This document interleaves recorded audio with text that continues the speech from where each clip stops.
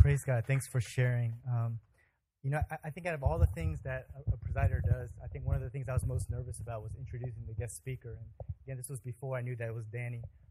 Because Pastor DL, when he introduces somebody, he really knows them. He has a genuine knowledge of who they are. And so when he says things about them, he means it. And I thought for me, I was going to have to just Google somebody and be like, this is Pastor John Doe. He weighs 160 pounds. He's 5'10", has black hair, brown eyes, and he loves Jesus, something like that. So it was just a lot of relief and just comfort to know that, we have our brother Danny Chen speaking to us. He doesn't need any introduction here at Harvest. But for those who don't know him, Danny is serving on staff with InterVarsity at University of Central Florida. Okay, we have some people, some of his people here, his entourage. InterVarsity is a campus ministry that seeks to transform the world by reaching out to students, faculty, and changing the campus for Christ. And so Danny's just a big part of that. And so, again, he's someone that's dear to my heart, not because we share similar hairstyles, but because just knowing who he is. And for those of us who know, we've walked in life with him. We know that he's a brother who, whether it's in times of loss or in times of blessing, he's someone who really wants to honor God in his life. He's married to Brooke. She wasn't able to join us today. She got in a late flight from out of the country. And so, again, let's welcome our brother Danny as he shares God's word with us.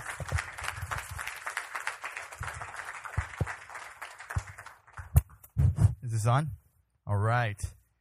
Well, this is exciting, guys. I swear every single time the ball jokes continue. So I'll tell you what, though. It takes probably about 2 minutes for Eugene and I to take a shower. So you got to love that. You need that in this Florida heat. So, well, it's good to be here. I know that I know many of you guys, and some of you guys don't know me. So like Eugene said, I serve on campus with InterVarsity Christian Fellowship, and this is a privilege for me to come back. I was part of this community for a number of years, so coming here always feels like coming home. So really excited to be here with you guys. So if I may just kind of open us up in a word of prayer real quick before we dive in. So if you will bow your heads with me. Lord Jesus, I need you. I need you this morning. Can't preach this message without you, Lord. So I ask that you would just come and take over my mind and my spirit, my mouth, everything that's within me. Let it be yours, Lord. In Jesus' name, amen. So I have with me this morning a old letter, and this is probably about a 10-year-old letter written in 2004, and I was a sophomore in college that year. And to most people, this letter is probably no more than just some words on a page, but to me, it means the world. And I'll tell you why. So those of you guys that do know me, you guys know that I lost my father in 2008. And that was the same year that I joined Harvest. And I'm going to move this stool real quick. That was the same year that I joined Harvest. And what happened was it was the first year that I settled down here in Florida. I was living here for the first year down here. And after I had kind of gotten settled in my apartment, my parents made a trip to come visit me a couple months later. And during that visit, my dad unfortunately died in a drowning accident in the pool of my apartment complex. I was the first guy that got there. There was nobody else there. I was the one that found him. I was the first responder. I started administering CPR and all that stuff. It's really hard for me to talk about, right? Because to this day, it still remains as the most devastating day of my life so far. So fast forward a couple years later. So this was a couple years ago. I was actually doing some cleaning around the house, and I was going through my drawer just cleaning out some stuff. And I found this letter that I had forgotten about. And this is actually a letter that was written from my dad in 2004, right after I was on Thanksgiving break from college. Right after seeing each other, he wrote me this letter. I had forgotten about this letter, right? But immediately as I saw it, I saw the envelope. It has my name on here that my dad gave me. And I opened it up, and I started reading it real carefully. And I'll tell you, it's one of the most emotional experiences I've ever had. Because reading this letter, I was reminded of the fact that I had this dad that would write letters to me. I was reminded of the fact that he actually sat down, took time, and put his thoughts down on paper. Looking just at this letter, I'm reminded of his deep love for Chinese calligraphy because it was crafted elegantly into every character of his handwriting here. And most of all, I have forgotten about the nuggets of wisdom that he would impart in my life that are meant to kind of guide me through life. And as I was reading some of the hardest part was kind of reading some of his nostalgic reminiscence of just the days before, my youthful days before I left for college when we all used to live under the same roof, and also reading some of his wishes and his blessings over my future, my marriage, my career, things that we had never known that he would never actually live to see. So as I was reading this, I started bawling. It was so hard. It feels like my dad was right there saying all these things to me, but it had been years that he's been gone. Especially, knowing his handwriting and everything. I think this is a lost art of today's generation. That we've lost the art of letter writing, right? We're in the social media generation. Everything is typed out, but there's something so personable to something like this. And I remember when I first read it in 2004, when my dad first wrote it, I never really appreciated the full weight of this letter. I simply thought of it as nothing more than just some words on a page. But when it comes from somebody that is so significant in your life that you've lost and is now gone, you want to kind of cling to every single word on there, because just for a moment you feel as if he's still around, he's still present in your life. So why am I sharing that with you? I'm sharing this with you because the message I prepared for us this morning is also a letter. So the Apostle Paul was amongst one of the first missionaries for the church, right after the time of Jesus. We know that the story of Paul, he used to be this guy named Saul that persecuted Christians, had this incredible conversion experience, and then he became a follower of Jesus. In fact, started bringing the word to all these different places. Now, as he was doing the work of the gospel, he faced a lot of persecution. So there's a whole series of letters that Paul wrote that Christian scholars call the prison epistles, because they were actual letters written to these different churches while he was imprisoned for doing the work of the gospel. So the books that we read in here, books like Ephesians, Colossians, Philippians, and etc., these are all letters written to churches while Paul was bound in chains, locked up in prison.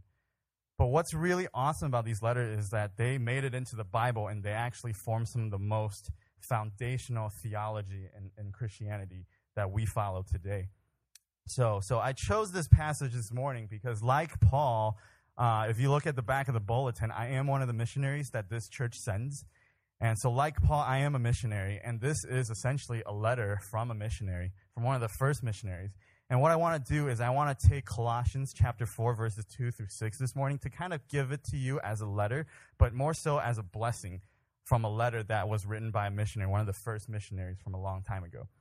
Now, you might be thinking that, okay, I've read this passage before at some time, but I think oftentimes when we open up this book, we can read it almost as if like, hey, this is like nothing more than just words on a page. We just kind of go through the motions with that. But I want to challenge you this morning. I want to encourage you guys to kind of posture yourself in the way that I found this old letter from my dad. I want you to posture yourself knowing that this old letter that we're about to read here is an old letter from Paul to us that was meant to illumine and guide our lives.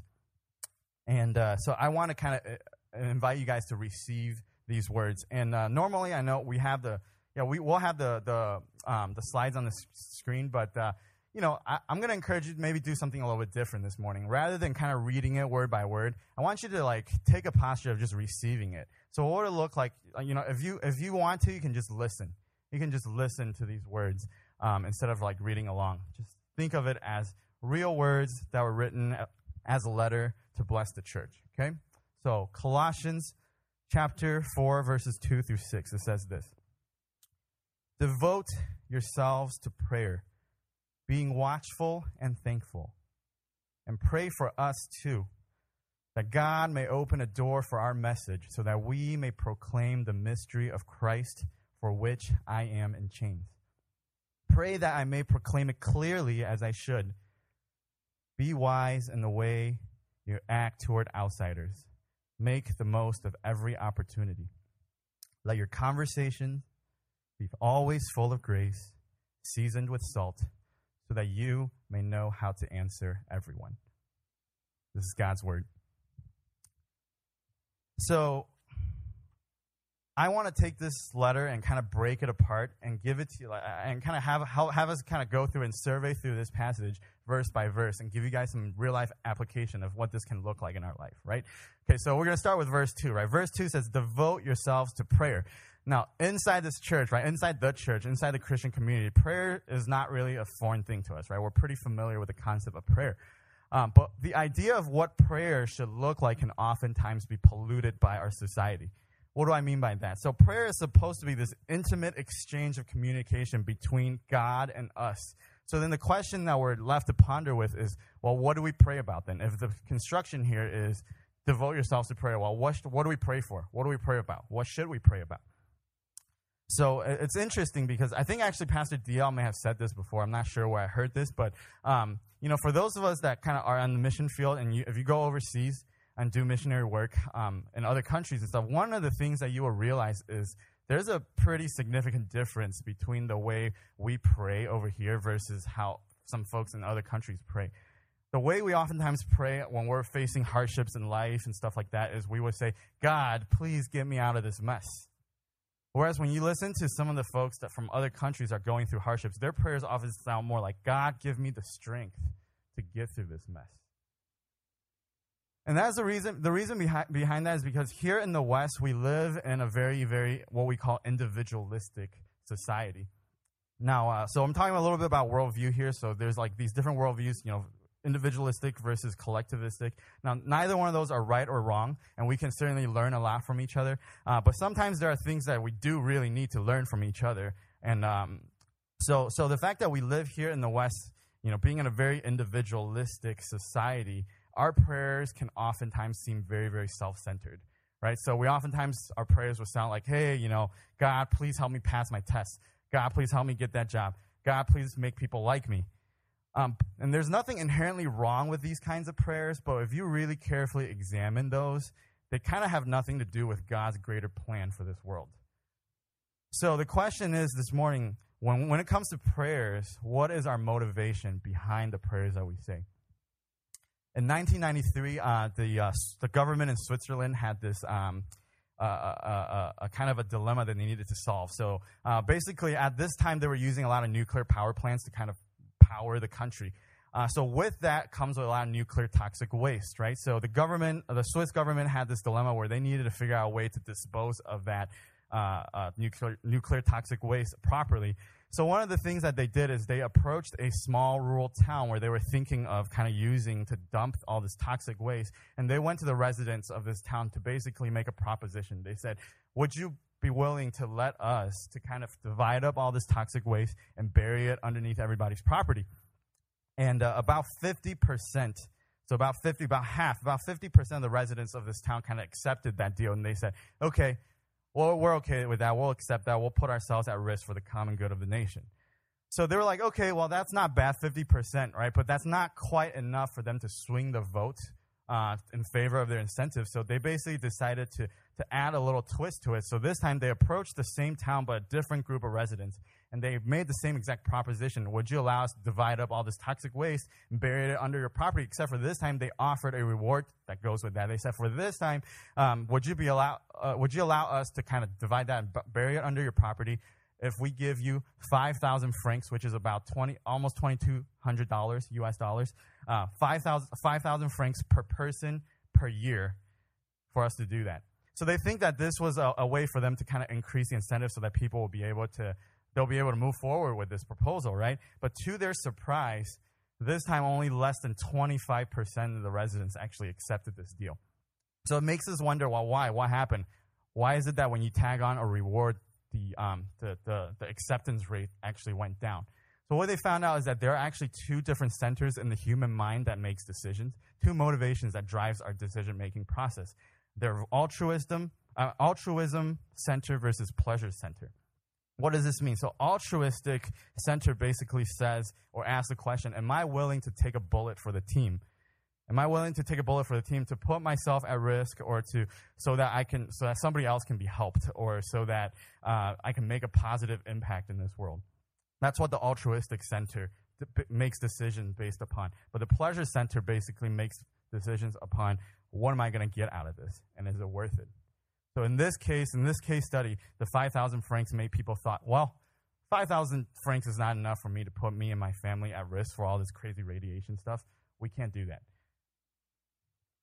So when we pray, the question for the church here this morning is, do we pray out of idea of using letting our altruistic motivation drive our prayer, or is it about pleasure seeking? See, when you look at Jesus, when you read Matthew, when Jesus was asked about prayer, Jesus instructed that you should pray like this, right? And he says, your kingdom come and your will be done, right? We know this because this is the Lord's Prayer. We heard this in plenty of different contexts in our world today.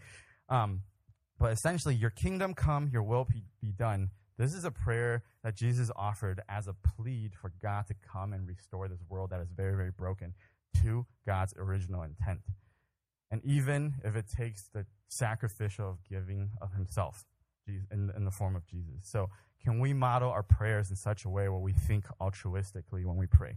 So that's devote yourselves to prayer, right? So the second part of that verse says, being watchful and thankful. What does it mean to be watchful and thankful in prayer? So I don't know if this is like an Asian mom thing, but ever since my mom learned how to use email, this is going to be funny, right? She'll start like sending me all this junk all the time. I don't know if your moms do that to you, and it's all like always in Chinese too. So like, do you remember like back in like middle school, like if you're my age, like back in middle school, like when you used to get all those emails from your friends where it's like, do this and like send this to 10 more people, and then if they send it to 10 more people, like you'd be like blessed in this way and all this, that, right? So like that kind of email, or my mom will basically send me all these like scare emails about like how everything basically based on some study causes cancer. So you need to like keep away from like basically anything. You can't do anything. You can't move. You know what I mean? But every now and then, my mom actually will send me some emails that have pretty good stories in them that actually have some good morality behind it. And as I was preparing this message a couple weeks ago, I saw an email that my mom sent me, and that actually had a few cool little stories in there. And I thought, in particular, for the part of being watchful and thankful in our prayer, reminded me of this story. And the story talks about this small town that was experiencing a drought. Right, so it hadn't rained for a while. They were running out of water, and some of there was a lot of damage that was starting to happen to the crop. So the pastor of the town basically decided to gather everybody together, and he says, we're going to have a prayer meeting together, and we're going to pray and ask God to send rain. So all these people in the town start coming together to the church. They start filling up the church, and amongst all the crowd, there's this little girl. She was very small, very insignificant. Nobody really paid attention to her. Nobody even really noticed her. And in the middle of the prayer meeting, the pastor was standing on stage, and he's praying, and he's kind of, facilitating this meeting, and he saw this little girl sitting amongst the crowd, and he stopped, and he looked at the crowd, and he pointed at the little girl. He says, I am deeply touched by this little girl. And everybody turned and looked. They're like, oh, what's going on? What's up with this little girl, right? And then the pastor continued. He says, we've gathered today as a church to ask God to send us rain, but out of this entire church, this little girl is the only one who brought an umbrella with her. So being watchful in prayer, it kind of looks like that, doesn't it? It's like if we're going to come together, we're going to pray about something, we're going to pray for God to move, we need to pray with an alertness and an expectancy to see, trusting that the goodness of God and that he will come through and move, and being thankful for that before it even happens. So is there something that you are desperately praying for right now? Is there something that you are desperately asking God for right now? What would it look like for your prayers to be watchful and thankful? What would it look like for you to bring your umbrella to? Verse number 3, and pray for us too, that God may open a door for our message so that we may proclaim the mystery of Christ, so that for which I am in chains. See, prayer is also about intercession. What does that mean? Interceding for each other. We're praying for each other. That's what community is about. But this is especially appropriate for this week because, we have workers in the field right now. As some of the prayers and the presider, Eugene, has talked about, all right, we got a whole team down in Ecuador right now, and they need our prayer because the reality is whenever we take the good news of the gospel abroad, there is a very real enemy that's at work that wants to stop that from happening. So this prayer of asking God to keep an open door for our message essentially means that, right? And this idea of the mystery of Christ, oftentimes when we read this verse, we don't really understand what that's talking about. See, if you put yourselves in the mind of like a first century Jewish person in this society, one of the things that you're constantly wondering and thinking about is this mystery of Christ, is the idea of how is God so like you live with this idea of knowing that there's a God and you live in a broken world, and somehow God is going to restore this broken world one day through this thing that's going to come called the Messiah, right? So like that's pretty much all you know. But basically when Jesus came, when God sent Jesus, this mystery was resolved because this mystery was made known in the life and the death and the resurrection that God put upon himself in the form of Jesus. So this mystery is actually now what we are going out and proclaiming, is explaining to people that how is God actually going to ultimately come and save the day for this world that is super messed up, right? So any time throughout history when anybody has attempted to spread the good news of Jesus has faced trials and tribulations, persecution and martyrdom. Guaranteed, right? We see this everywhere. So the question then is, when we are called to be Christ-like, we're not just called to model our lives after all the good deeds that we read about in the gospel stories, but we're also called to model ourselves after Jesus' sacrificial giving of himself. See, as Paul writes right here, for which I am in chains. He's writing this in prison. Even in the face of persecution, he is continuing to ministering out of that context. So we see this oftentimes on campus. We see this every day on campus where I work, right, where I do ministry, because we're basically working with a super skeptical generation, right? So we live right here in the postmodern world where everybody says there is no absolute truth, and then there's also this academic pressure, academic opposition that we see in the classrooms all the time. Like those of you guys who have been through college, you probably have noticed some of that. Right, there's this idea that because we live in like one of the most advanced countries in the world, we somehow believe that if we study really hard and submit ourselves to this education, it's going to give us the ultimate way of life. But ultimately, we do not need God anymore. Right? So like the academic world is, to put it bluntly, we're constantly basically looking up the sky and giving God the finger. You know what I'm saying? So this is the reality of the world that we live in right now. And this is something that we see every day on campus. So this past year, it's kind of cool actually because Peter's here right now. But Peter and Chris Lee, you guys know he's in Ecuador right now. Peter and Chris are two of my leaders with InterVarsity right now that we have actually planted an Asian American small group on campus this past year because we've noticed a great divide. And those of you guys have been around the Central Florida area, you probably have seen this before. But there is a huge divide within the Asian American community between those of us who are churched versus those of us who are unchurched. The unchurched ones kind of don't want to have anything to do with the church folks. And they have other things that they're focusing on. And then the church folks kind of never want to have anything to do with those folks either, because for some reason we feel like if we put ourselves in their environment, we're going to be badly influenced. So it creates this dichotomy of like these group of our people that are very, very divided because one is with the church and one is without the church. So my encouragement for you this morning, guys, is to think about the idea of this church for this namesake, harvest. Right? This comes out of the verse where God says, the harvest is plentiful, but the workers are few. Right? So this is the verse that we model our vision afterwards. But if you notice that the very next thing that follows that passage talks about Jesus sending us out like lamb among wolves, right? And oftentimes we get out there and we see the wolves and we get too scared and we just want to stay with the lambs, right? But the idea is that the reason why Jesus is sending us as lambs among wolves is because Jesus loves those wolves too. And Jesus wants to bring those wolves home too. We oftentimes forget that. So one of the things that we've seen this past year is one of the ways that Peter, Chris, and I have been trying to reach out to the Asian community on campus is we've been visiting some of the already existing structure of Asian American students on campus. So these different Asian student organizations at UCF, right? They have meetings every other week, all these different ones, Chinese American Student Association, Korean Student Association, all these things that you can imagine. And so one of the ways that we went to kind of reach out to that group is I took Chris and Peter with me to some of these meetings for the sake of networking with some people, meeting some people, and finding ways to make effective invitations to ask them to come and check out our small group. One of the ways that we were doing that was actually getting a spot in the middle of their meeting and going on stage to make an announcement and make a pitch for what InterVarsity is doing amongst Asian American students. Peter's smiling right now because that was like a really nervous thing for both him and Chris. It was like really scary for them, right? So because I know this was going to be really scary for them, I the first time we went, I kind of modeled how that could look like for them. So I went on stage and probably spoke for about 5 minutes, letting students know. And then a week later, we got together to kind of debrief that experience.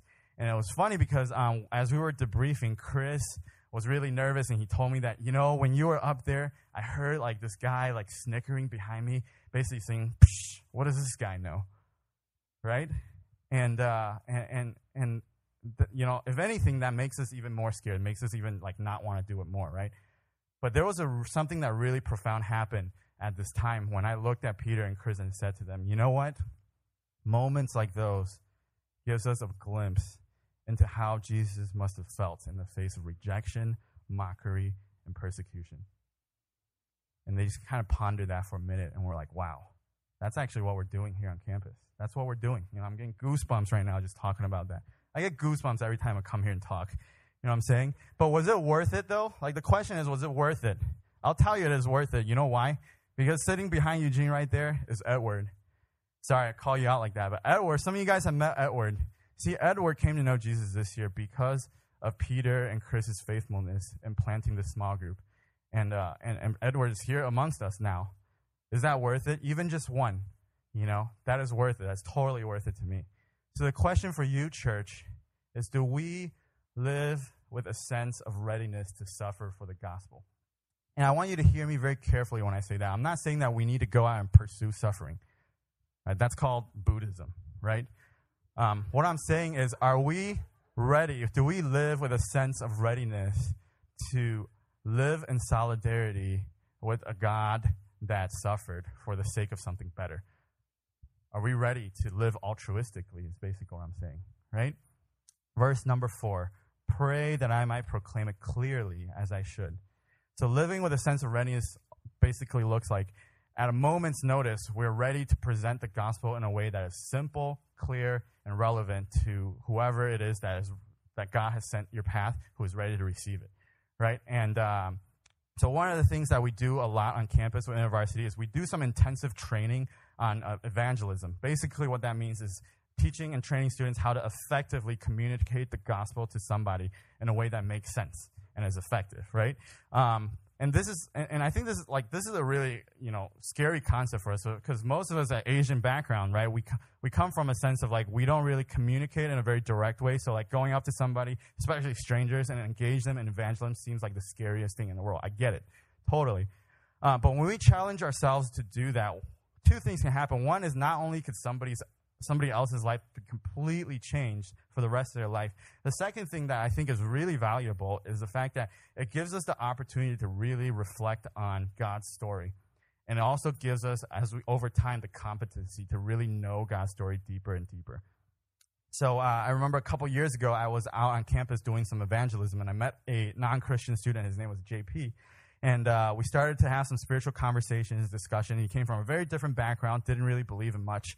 But it was really cool because one day, I kept in touch with him so we can kind of continue on these conversations. And one day, I had some lunch plans with him. We got together. We're sitting at the cafeteria inside UCF, and we're eating lunch. And he started asking, this was a couple years ago during the first round of riots that was going on in Egypt. And he asked me that he saw on the news that there was a group of Christians that kind of like held hands and like formed a circle around a bunch of Muslims that were praying on the ground to protect them from the crazy, like massive crowds that are like basically would have trampled them.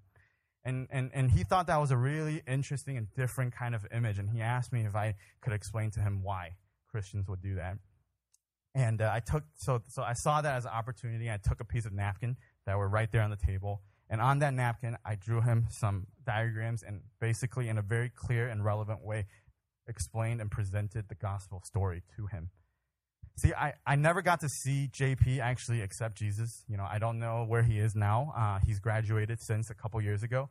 But I'd like to think that was a conversation that is of significance, that sometime down the road, he's going to, when he's at the crossroads again, between deciding whether or not Jesus is worth it, he will think back on that moment and remember that, you know what? That was one time when somebody actually explained Jesus to me in a way that I understood. And that's my prayer. That's my hope, right? See, we never know when God is going to bring somebody into our path. So the question for you, the church, is are we ready And are we equipped to proclaim the gospel story in a clear and relevant way should the opportunity arise? Verse number 5, be wise in the way you act toward outsiders. Make the most of every opportunity. So I think in Christian communities, one of our strengths that's oftentimes seen is the way we take our faith seriously and the way that we're able to form a strong community, right? You see this here in this community. But if I were to be completely honest, though, I think one thing many Christian communities are lacking is there's oftentimes a huge disconnection to the world outside the church.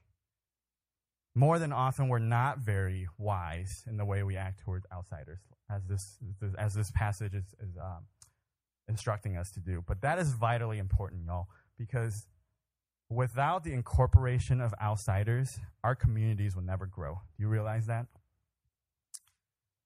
So there's this quote that's like oftentimes thrown around in the corporate world. They say, you only have one chance to make a first impression. You guys ever heard that? So they say, like, sometimes they say that to you when you're like being prepped for like a job interview and stuff like that. But you only have one chance to make a first impression. Think about that. I think that totally applies to our context, because I cannot tell you how many times I have seen brand new students in the fall, new freshmen that got to campus that we're trying to reach out to, basically just give up on us because at our welcoming events, our returning students were more excited about seeing each other that they haven't seen over the summer than to actually welcome those who have come to seek out community. So this verse, this is be wise in the way you act toward outsiders, make the most of every opportunity. To sum that up, basically all it's trying to say here is pay attention to those outside of your community. And don't miss that opportunity. Don't miss the opportunity, but make the most of every opportunity. See, when I read that line, make the most of every opportunity, I can think of one thing. And this might be kind of fun for you guys, because those of you guys that know me and Kenny, he's also in Ecuador. You guys know that Kenny and I, there's like one thing that Kenny and I absolutely love. Do you know what I'm talking about? Yeah, we love surfing, right? We absolutely love surfing. And I'll tell you why. Surfers are some of the most ready people in the world. I'll tell you why. Because it's not like playing basketball or volleyball or tennis, whatever, where you can like find the right facility and you can just play it anytime you want to. Surfing is a very, very delicate thing, because basically in order for it to happen, nature has to take its course. And like all these different environmental factors have to work in cooperation. And when that happens, you might have just a short little window where you get to book it down to the beach. But for just that one little moment, your world is absolutely perfect. Surfers are some of the most ready people because of that. See, I'll tell you why. Because I bet you anything right now that Kenny and I know exactly what the weather is going to do in the next several days here in the Central Florida area and out in the open ocean. Because, and I'm not talking about like the kind of weather of like the highs and low temperatures and like when it's going to rain, but we're talking about like real like climate stuff, right? We're talking about like, we know where the low pressure and high pressure systems are floating around the northern hemisphere right now.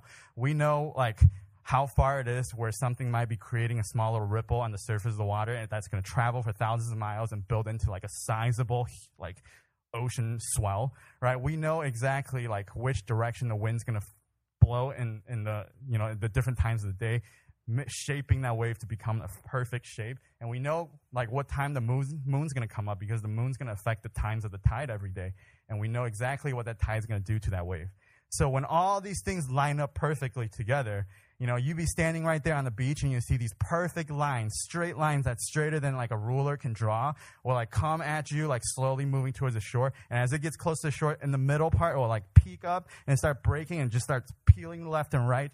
And then you know that you can be on that and just taking like a joyride of your life. It's like one of the best things that can ever happen. And I don't know, like, I've never like done drugs or anything like that. I don't know what it's like to be high, but I'm imagining like surfing is probably pretty close. I don't know, So, yeah, but there's a very sacred element to surfing too, because when we're out there, like you guys have all stood on the beach before and watched the ocean waves crash, right? It's pretty loud. You hear that soothing sound of the ocean wave. But when you actually paddle out there right behind the furthest break, it's like one of the most silent places you can ever be in the world. And when you're sitting out there fixing your eyes upon the horizon, you know that behind you is a whole world of problems that you can, for a moment, escape from. And in front of you is a vastness of the ocean that can offer like the endless possibilities. And when those waves come between the forces of the moving water propelling you forward and the forces of buoyancy pushing you up and the forces of gravity plunging you down, you basically will experience this euphoria that is outside of this world that basically make every Bob Marley lyric like true in your head. So you're gonna ask my students or some of my colleagues, like sometimes I will call them last minute and be like, yo, we gotta reschedule our meeting because something came up. They know what's up. Because we're ready, you know? You can ask my wife, like, why sometimes the alarm clock will go off at 5 o'clock in the morning, and I'm, like, completely wired and ready to go. See, that happens because we know that there's something out there that simply cannot be missed. So when Paul wrote, make the most of every opportunity, it's kind of like that, but in a different sense, right? And the question that we need to ask ourselves today is, can we, at a moment's notice, drop everything that we're doing because somebody is ready to be introduced to Jesus and you're actually going to do it? So this brings us to the last verse this morning. Let your conversation be always full of grace, seasoned with salt, so that you may know how to answer everyone. This is Paul's wise words of instruction to us on how to actually lovingly engage those outsiders that he just wrote about in the verse before that. And two things he talks about, right? One is full of grace, and two, seasoned with salt. So let me talk about the grace part first. Right? Oftentimes in the church and Scripture, like you probably heard this before, oftentimes when we read about Jesus, he's being referred to as somebody who is full of grace and truth. You know what I'm saying? Like we talk about grace and truth all the time. These two different kind of paradigms are oftentimes talked about. They're oftentimes talked about because they actually have to be in the right balance in order for your ministry to be effective. What do I mean by that? Well, I give you a bad example of what I mean by that. See, we see a lot of preachers, open-air preachers that come on campus and just preach all the time, right? And some of these people are like completely just nuts. Like they're preaching like a false message. It's basically undoing everything that we're trying to do on campus. But sometimes you get some preachers that are legit, too. They're preaching something that is theologically sound, and it's good, and it's true. But the problem is more than often we see these preachers who are too eager to only speak truth into people's lives, and they don't ever give a crap about speaking grace into people's life. Essentially, what they want to do is the only thing they want to do is be the Jesus that goes into the temple and starts flipping tables. But they don't want to acknowledge this Jesus that also sits with Mary and weeps with her when her brother died. To win hearts for Jesus, we must learn how to speak in a manner that is full of grace, because that is exactly what the gospel is about.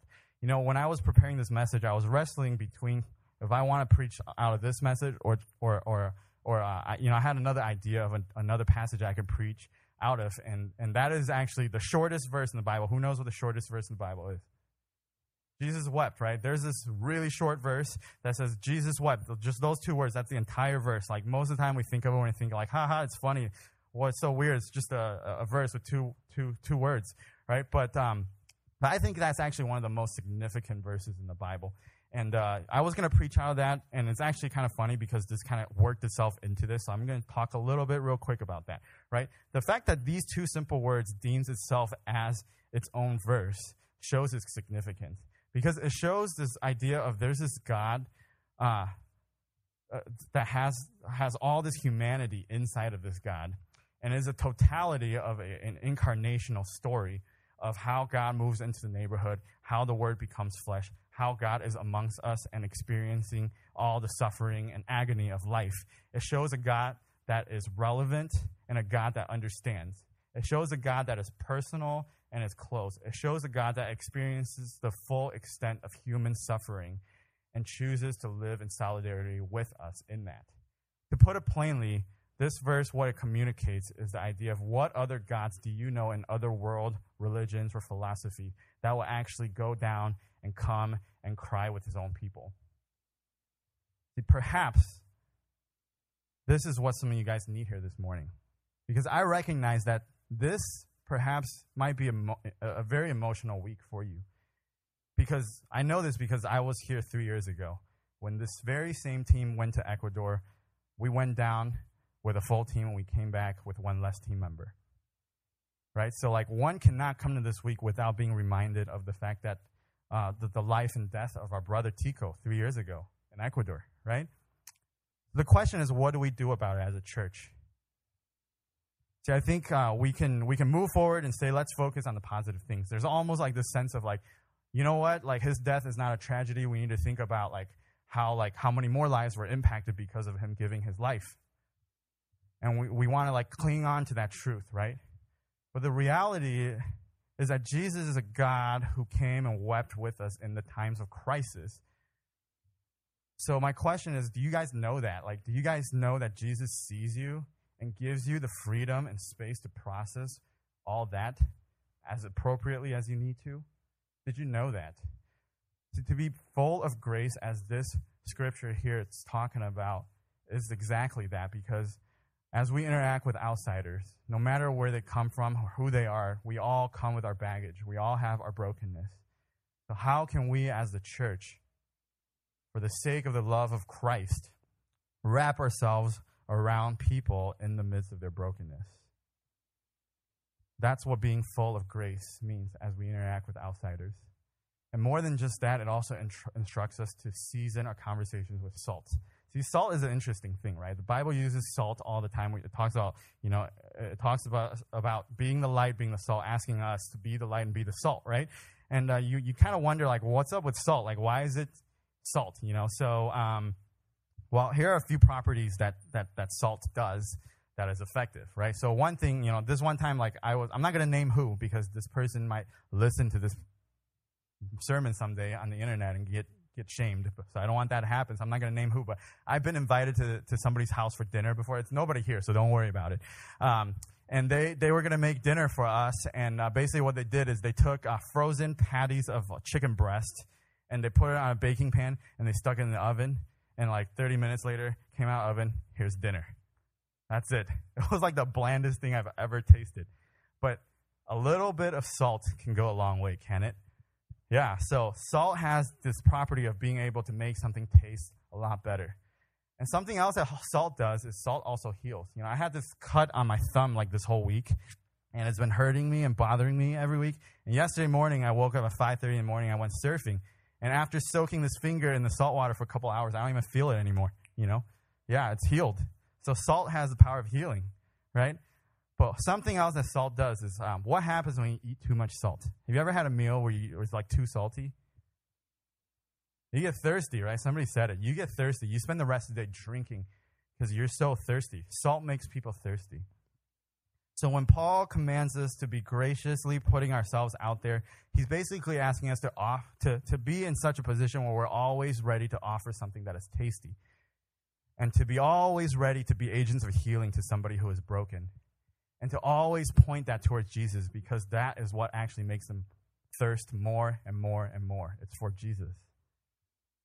And that's exactly what we're going to be doing this fall. In a month when school starts back up at UCF, we have this whole like evangelistic campaign ready where we're going to be engaging the campus around the question of thirst, because we want people to think about it. Because as I watch people walk around on campus, everybody is thirsty for something.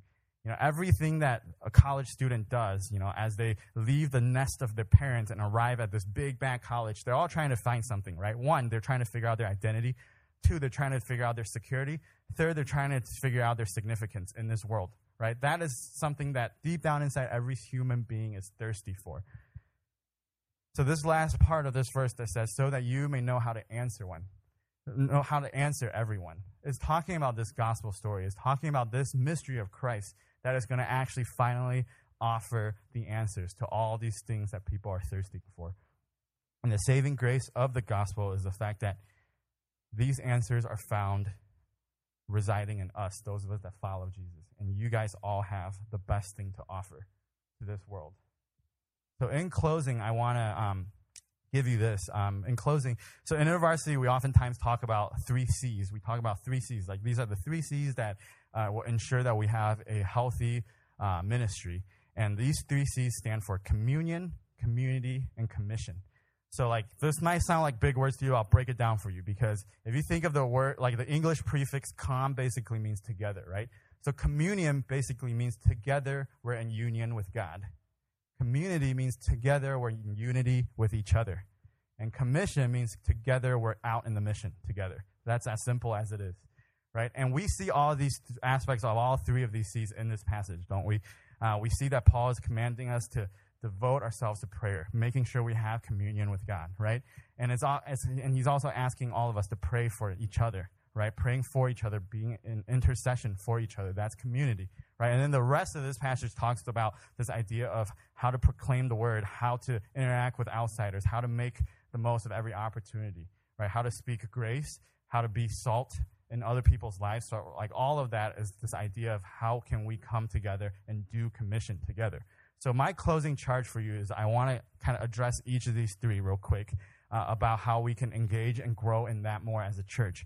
One is our efforts in communion, right? So this idea is fostering a strong connection with God. So question for you guys. How many of you guys have or have ever had a membership to the YMCA? Yeah, so I had a membership to YMCA too. Do you guys know what YMCA stands for? Young men's what? What's the CA? Christian Association. Young Men's Christian Association. See, the YMCA was an organization that was found in the mid-1800s. And on their doctrine, it actually says this organization was found to aim to put Christian principles into practice by developing healthy body, mind, and spirit. I'll tell you what, though. Like, of all the times I've been to the YMCA, I've never felt like there were any Christian principles being developed inside of me. And I'm not here to like diss the YMCA or anything like that. Like, it's a good organization in terms of like providing a space to work out and as a rec center and stuff like that. But this is a classic example of how something that is set out to be a Christian thing, by losing the communion with God, can just become a secular thing. So 150 years later, we got this organization that still bears the name Christian, but nothing about it is very Christian anymore, right? So my encouragement for you in terms of communion is, yes, we can come together, we can worship, we can read the scripture together, we may even fast and pray together. But the question we need to always be asking in our hearts is, are we earnestly seeking closeness with this God? And I'm not just talking about a God that is like triumphant and glorious, as he is, but I'm also talking about the God that comes and sits with us in our mess and spends time weeping with us. See, for some of us this morning, this might be the Jesus that you need. And you've been running around trying to find that, and you have landed nowhere, and you've maybe even avoided facing this Jesus who really loves you and who sees you. And Jesus is inviting you today to come and to rest in him. So offer up your prayers, to be watchful and to be thankful and be expectant to see him move. Our efforts in community, second closing point.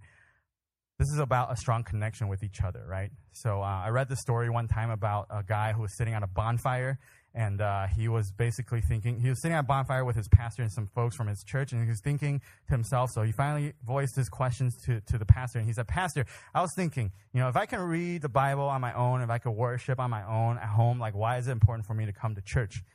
And the pastor didn't say much at the time. All he did was he took a burning log out of the bonfire and set it aside, and they both sat there and watched this log as it burned a little bit longer and eventually burned out into ashes. And the man immediately understood that without community, we can burn out and die out on our own. So my encouragement for you is that, yes, for most of us in here coming from an Asian community, we are a very communal and very collectivistic culture, and that's a good thing. But oftentimes, because of the fact that we're also a very, very highly shame-based culture, we only want to give each other our best side. We only want to let each other see our good side. This is what saving faith is all about, right? So then what happens over time is nobody actually knows about the real junk that we're dealing with inside, and there are things that are really hurting inside. So the question is, do we allow the freedom and space for those hard things to be brought to this church community, for us to be able to deal with it with each other, and to find hope with each other in Jesus? As you guys continue to pray for me out in the field and those of us who are out there serving on campus, my prayer for you is that this will be a place where you will have the freedom to bring your brokenness in, and that we will surround each other constantly and be agents of healing that is sent to each other as well. Lastly, our efforts and commission. So the best analogy that I use with this one is, how many of you guys like to watch sports? So Eugene was talking about, watching football or basketball, or, some of you guys just are in the middle of watching the World Series, or the World Cup, right? And one of the things that you notice with a sports team is that, before a game is starting, or like during halftime or during any kind of timeout, what oftentimes happens is the team will huddle together, right? They huddle together and they talk about the game plan, and then they all put their hands in the middle and they do their team cheer or their chant. And then what happens immediately after that? You got to go in and play the game, right? You got to go in and play the game. See, I think most Christian communities do a very good job with communion and community, but we oftentimes don't really know what to do about commission on an everyday life basis. So we become this holy huddle, right? So every Sunday we got Christians coming together and we're just huddling together.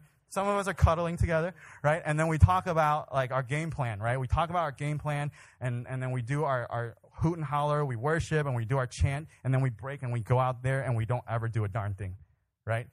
That is a church who has a team who is doing communion and community, but they're not playing the game, right? So and I'm not saying this is us, right? This is just an encouragement, but I'm just saying, as we reflect on this week, right? We got a team that just got back from the DR. We got a team who is in Ecuador right now. So the question that we need to think about is, aside from those few weeks in the summertime, are we as a church being missional and being in the game the rest of the year? In our own contexts, in the workplaces, at school, or whatever place you might find yourself being. See, as a missionary that is sent to you, I got a couple of opportunities that I would like to invite some of you guys to, right? So in about a month, we're going to start our new semester at UCF. And the day before that's going to happen, or 2 days before, on the Saturday, the 16th of August, we're going to have a prayer walk together where I want to invite this church because you guys have been supporting my ministry. And this is an opportunity for you to get to come out and actually see some of what we do. So we're going to have a prayer walk at the UCF campus on the weekend before all the new students are going to come arrive and pray and intercede for that environment. The second invitation I want to give you is, this is something I'm really excited about. We got a conference coming up. And this is for the very first time we're doing a joint conference in partnership between InterVarsity and KPCO. And this is going to be a conference that's going to talk very specifically about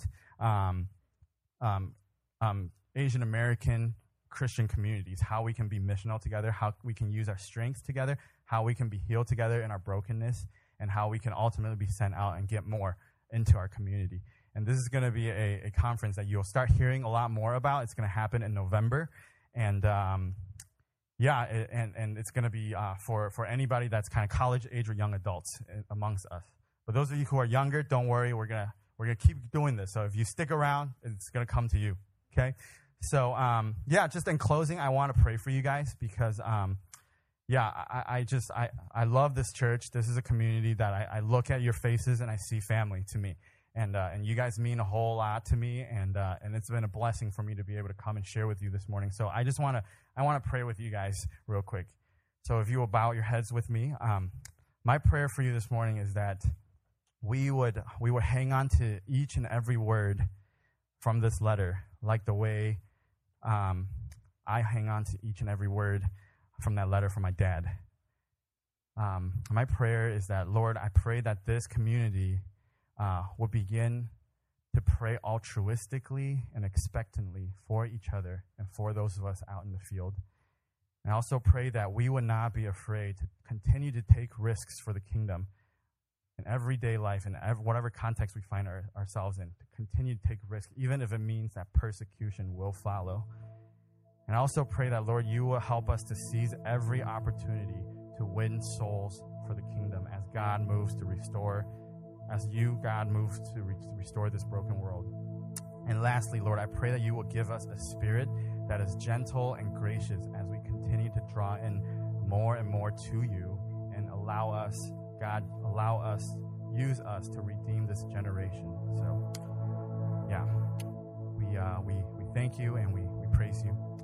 We love you. In Jesus' name we pray. Amen.